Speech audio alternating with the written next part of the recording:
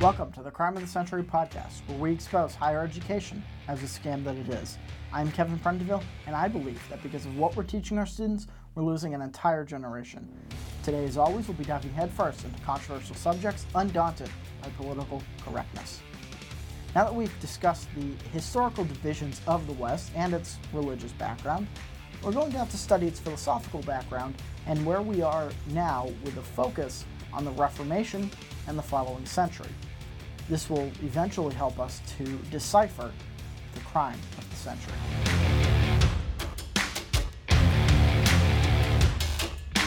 So the Reformation is a period in history which is so pivotal to the development of not only Europe, but of the United States, and more importantly, the West itself. But for whatever reason, the study of it has really been reduced to either advanced history courses or even classes that are specifically designed to get people to understand that time period. You know, if some people are going to have a doctorate focused just on Protestant or Catholic theology, you need to know this time period. But for the general public and general understanding of history, especially in the public schools, it is a time period which is basically glossed over. Now, I understand in American public schools that you would want U.S. history taught first. We have to understand why our government is. We have to understand why we believe certain things. We have to understand why we're a country. I get all that. In fact, that's the point of this series, and eventually getting to how this relates to the crime of the century. But to understand the philosophical background for the United States, for what our founders believed, for what we subscribe to in this nation, and what makes us the United States inside these borders, we're going to have to understand the background for that. There's no such thing as a vacuum. Nothing just happens. The Founding Fathers didn't just think and this great country sprung up. It had a deep religious and philosophical background, and that's what we're going to go over today. Now, we're not going to be able to get to the whole chunk of it today because it's about 210 years of history.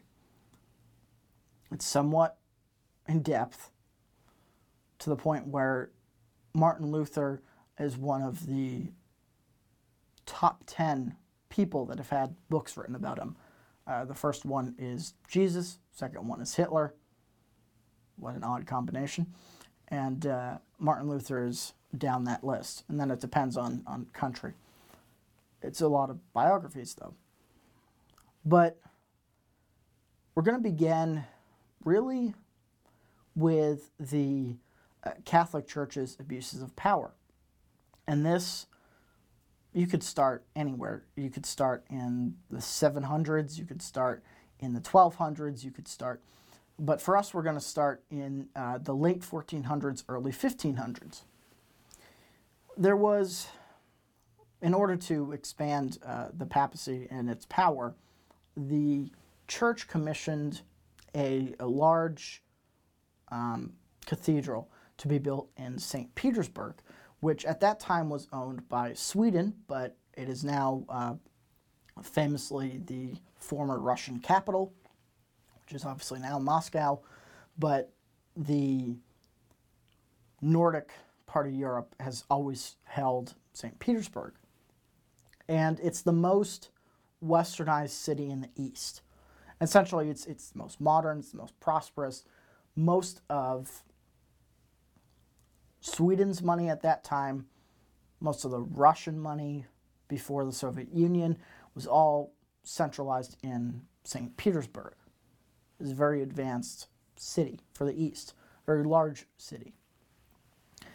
And so in order to expand the rule of the Catholic Church, which was, especially in Europe, it had throughout the medieval era, the papacy had indirect control of the separate kingdoms. When the Pope called for a crusade, the best knights showed up.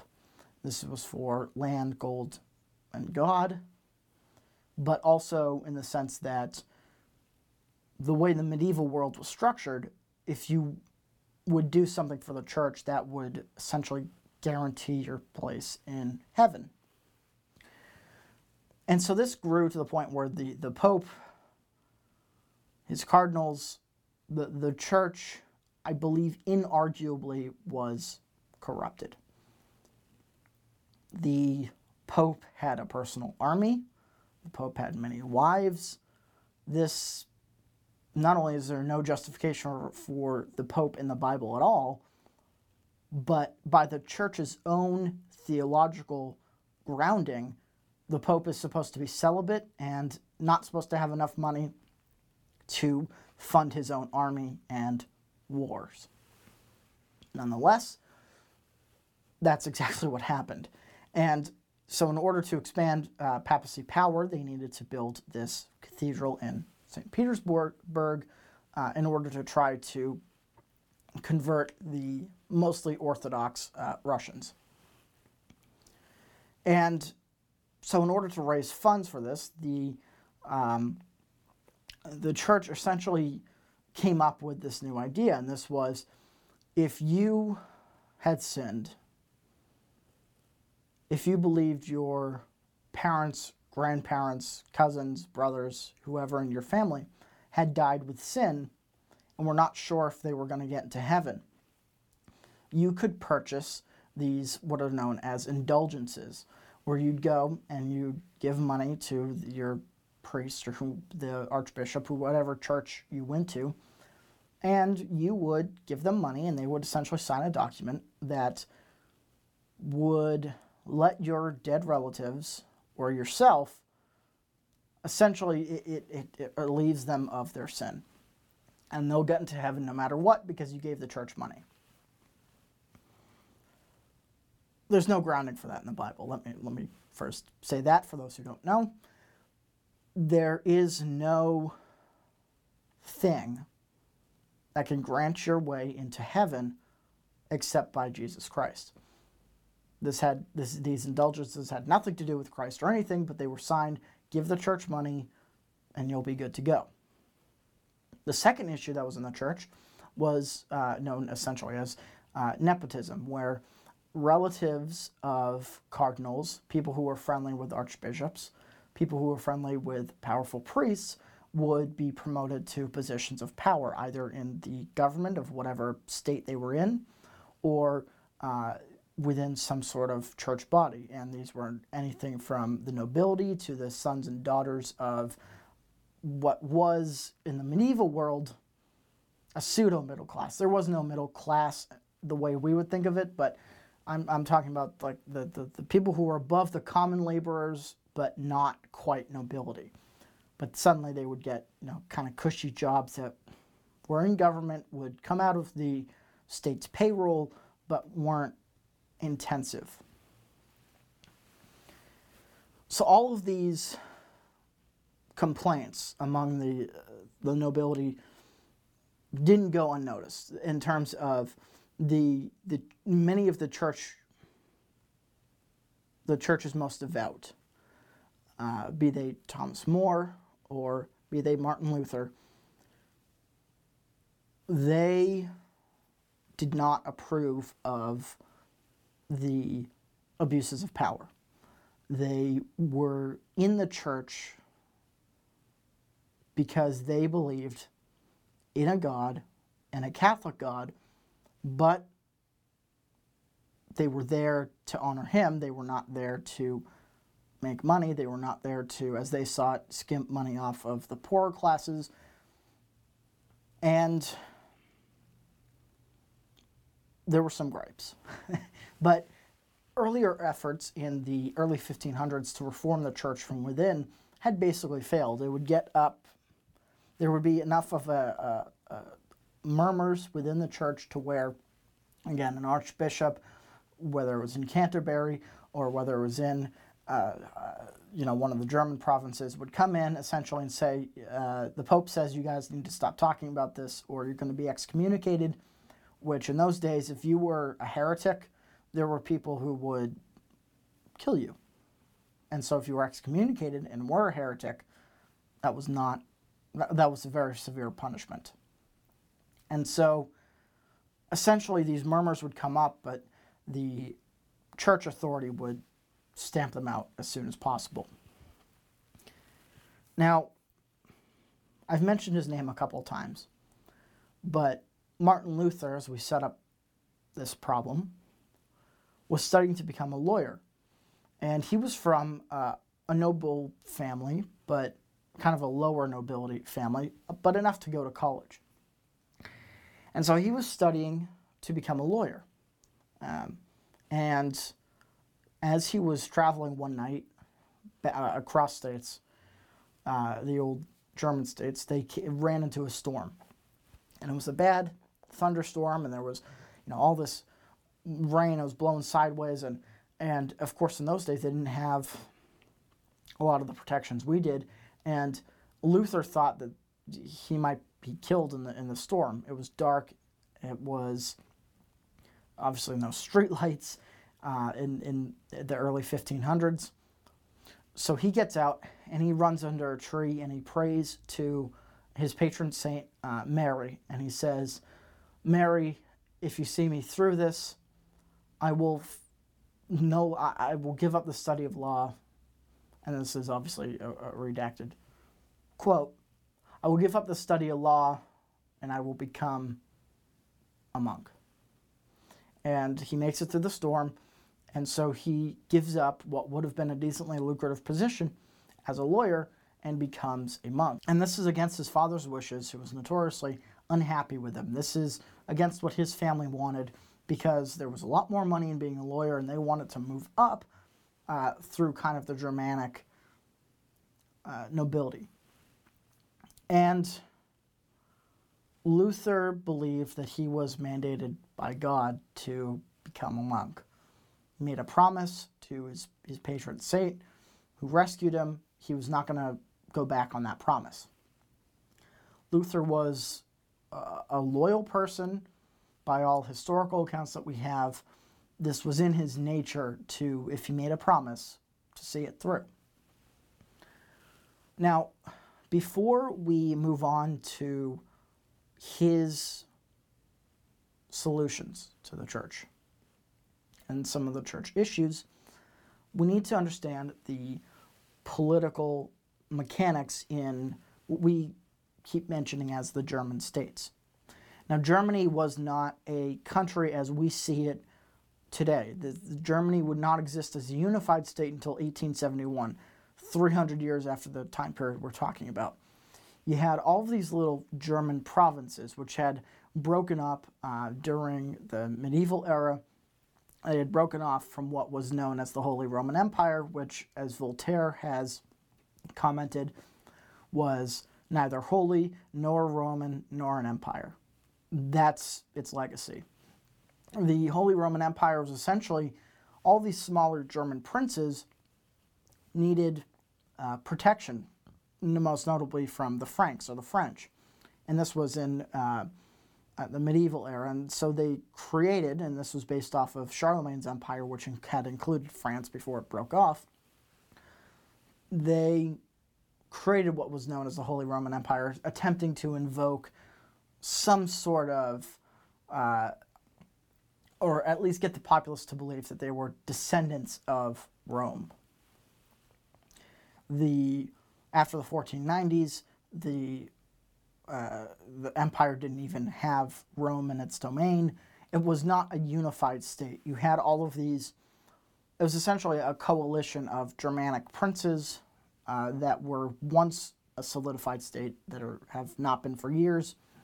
And you would have the emperor there would be an election every time the emperor died. And you had 8 electors. And these 8 electors were some of the more powerful states within the empire, and they would vote for one country's ruler or their heir to be the next emperor. So when the current one dies, that country would then get to be the emperor of the Holy Roman Empire. And that came along with certain privileges. Obviously, they were supposed to defend the empire from any outside force or stop the children from fighting each other, although many times that didn't really work out, in the sense that the emperor would show favoritism. And since about the 1400s, the Habsburg rule, the Habsburgs were still a family, still a noble family in Europe today even, but at this time they controlled Austria. They had controlled Austria for a long time. They even had relatives in Spain and other countries in Europe. They were a very powerful family, and they were using the empire essentially just to control or project their power over Central Europe. And so when we bring up the Holy Roman Empire, I don't want you to think that it was Roman. I don't want you to think that it was a solidified state. It was more of a political mechanic and a idea. So aside from the political mechanics in the Holy Roman Empire, there's a couple rules when you became emperor. You had to be Catholic, it couldn't be a woman, and it had to be a nation that was in the Holy Roman... Well, I'm sorry. You had to be elected by nations that were in the Holy Roman Empire. You could be outside of the empire. Spain historically eventually became the ruler of the Holy Roman Empire, even though Spain is nowhere close to Germany. But the empire did have issues in the east. The Ottomans had their dreams of actually reaching the Black Sea and essentially creating an Islamic state that went from the Balkans in the east all the way to the Black Sea. So the Ottomans were stopped in Hungary again and again by the Austrians and other Germanic states that were part of the empire. And this was going on at the time Luther was studying, and the empire was beneficial in the sense that they could rally Catholic, religiously motivated Germanic states to come to the empire's defense, and the Ottomans were stopped at Vienna's gates again and again, and eventually Hungary was actually won back over by the empire much later on, about 100 years after we're talking. So the Holy Roman Empire wasn't, for its faults and its unfortunate eventual demise in the 1810s, it was a surprisingly efficient medieval system that was still functioning in the Renaissance, and functioning well, for the most part. But Luther is studying in these Germanic territories, and he is a man who is committed to his craft. He would spend hours, sometimes days. If he felt that he had sinned, he would fast and pray for an entire day. He was committed to essentially trying to become a perfect monk and follower of the religious theology of the Catholic faith. So you've got the Ottomans attacking the empire from the east. You have, within the Holy Roman Empire, you have essentially a system of coercion. The Habsburgs were essentially bribing and threatening electors to the point where they could get re-elected to keep their dominance over Central Europe. And you have the Catholic Church trying to abusing its power, and also trying to fund a cathedral in St. Petersburg, which they need money for, and therefore are buying indulgences. A lot of times from people who don't already have that much money. They're going to church because that's where everyone goes on Sunday, and they are the common man, the common laborer, in many cases underpaid, not really clean, and what they have now they're paying and giving to the church in addition to taxation. So while this is going on, Luther is studying, and he comes to, in the New Testament, Paul's letters. And one of the lines in the Bible, in Paul's letters, and I'm not sure if this is Acts or Romans, forgive me on that, but Paul's writing was essentially that that heaven is a place you get to by justification by faith alone. That because of humanity's both original sin and sinful nature, there's no amount of good works that you can do to please God to get into heaven. Now, this counteracts the Catholic theology, which essentially, once you become a Catholic, you're meant to do good works, and that will eventually get you into heaven. Luther said, by the blood of Christ and Christ dying on the cross, your sin is forgiven, and by that, you get into heaven. And so this also would go against the indulgences practice. This would go against the nepotism. This would go against much of what the church was teaching at the time. And so Luther comes up with about 95, what are known as the 95 Theses, where he essentially says, these things need to be reformed in the church. Here is where I found them in the Bible. Here's the justification for these in the Scripture.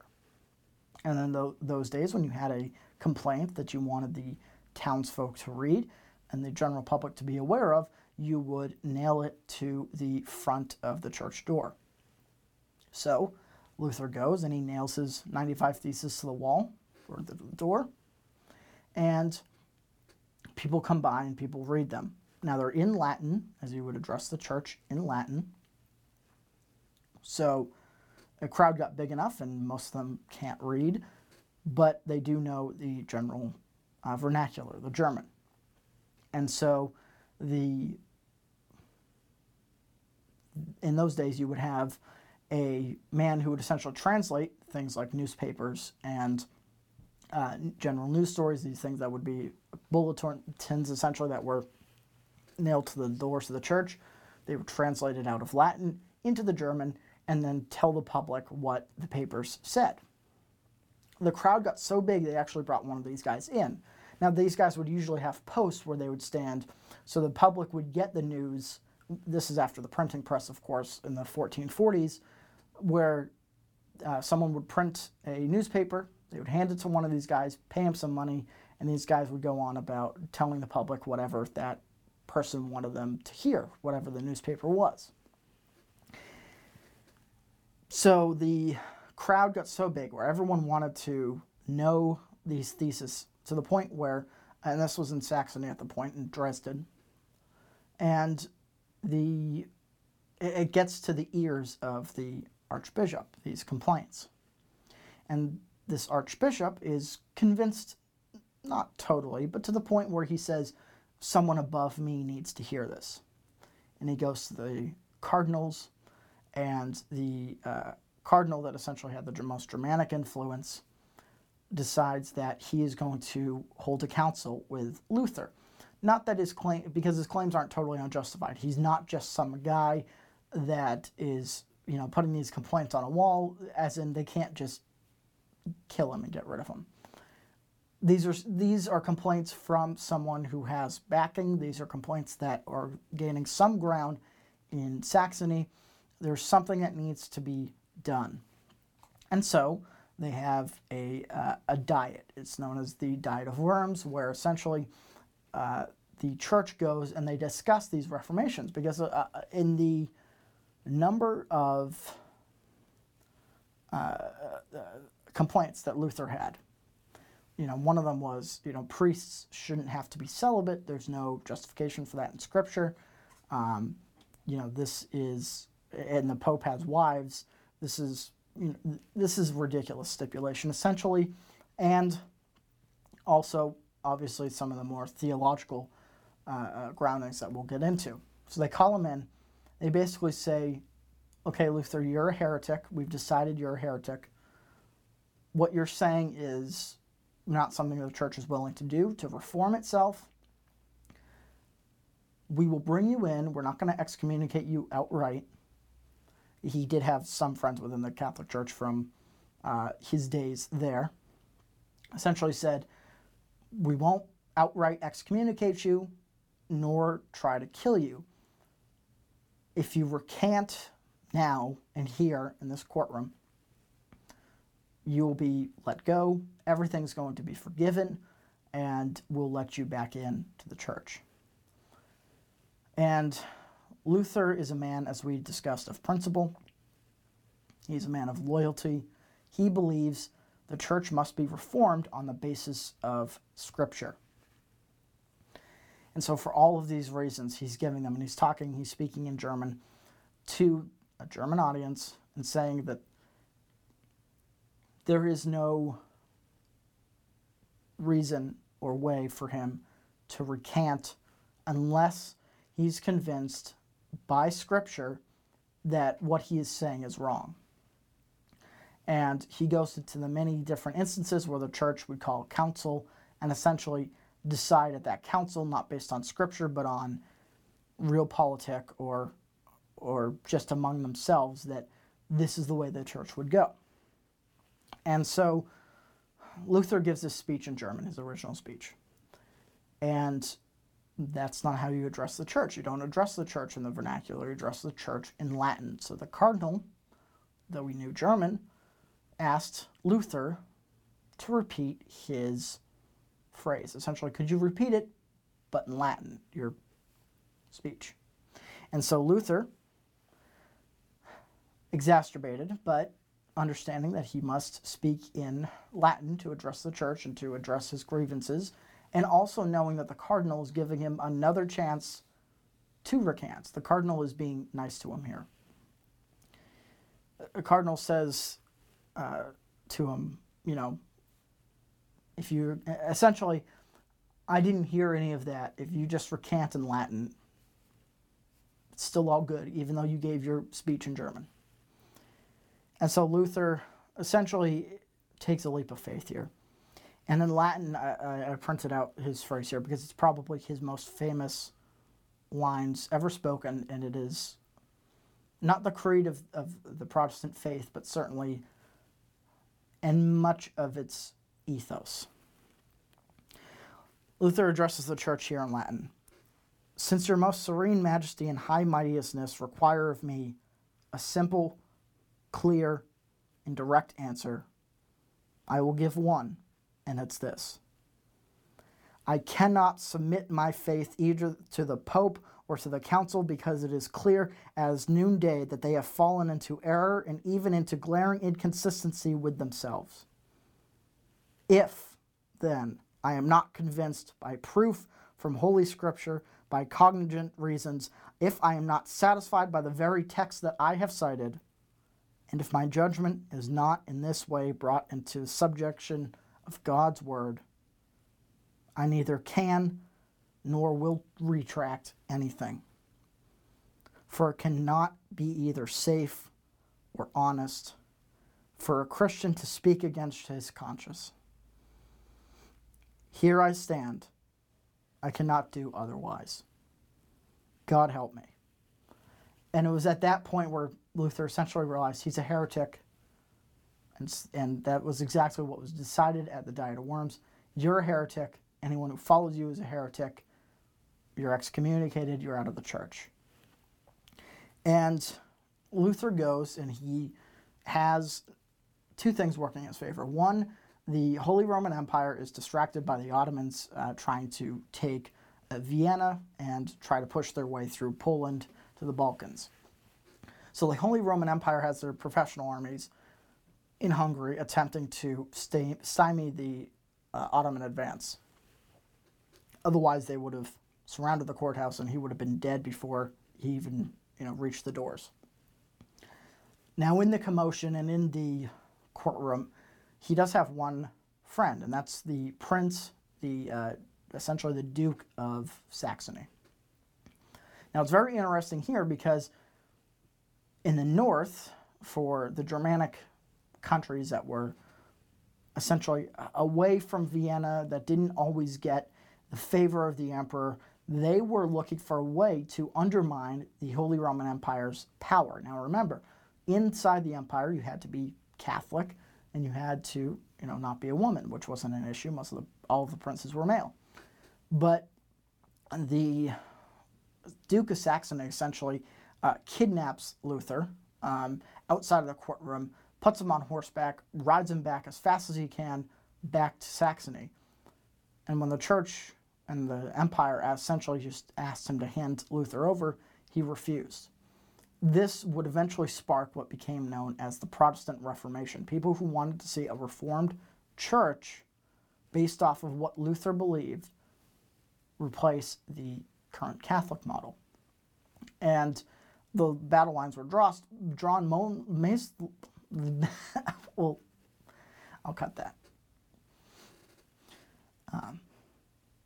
So the battle lines were drawn basically on a political level. You had much of the northern German states go Protestant, not necessarily because they always believed what Luther had to say, but they wanted to undermine the power of the Holy Roman Empire. And now, obviously, word spread, and much of the populace started to agree with Luther, and he wrote many different stories. Unfortunately, some of them were very anti-Semitic and were eventually used by the Nazis. Now, we only have to mention that because occasionally someone will bring this up when they discussing Luther, though this is kind of a moot point. The Nazis used many different figures in German lore just to attempt to establish themselves as a legitimate power. But nonetheless, it does mark, this anti-Semitism marks Germany for a long time, really until 1945. And it doesn't end with Luther. And nor do I want you to think that he was some sort of perfect reformer who was persecuted. He did have his grievances. But through the Schmalkaldic Wars of the 1540s and later of the 30 Years' War in the 1600s and 1630s, the Protestants and the Catholics notoriously went back and forth, where many times the one side would say that the other attacked them, and there would be populaces that would, sometimes there'd be a Protestant in Catholic France and he would be hanged, or there would be Catholic emissaries in a Protestant area and they would throw the emissaries out a window. It sparked a period in Europe of religious confusion. But it also marked England. Now, as the Reformation made its way across the Channel in a few years, the English Church, which was separate from the Parliament and the King in England, was notoriously headed by, not the church, the Parliament was notoriously headed by Henry VIII, who was the guy with all the wives, and he beheaded them because they wouldn't give him a male heir. And then the one male heir they did give died young.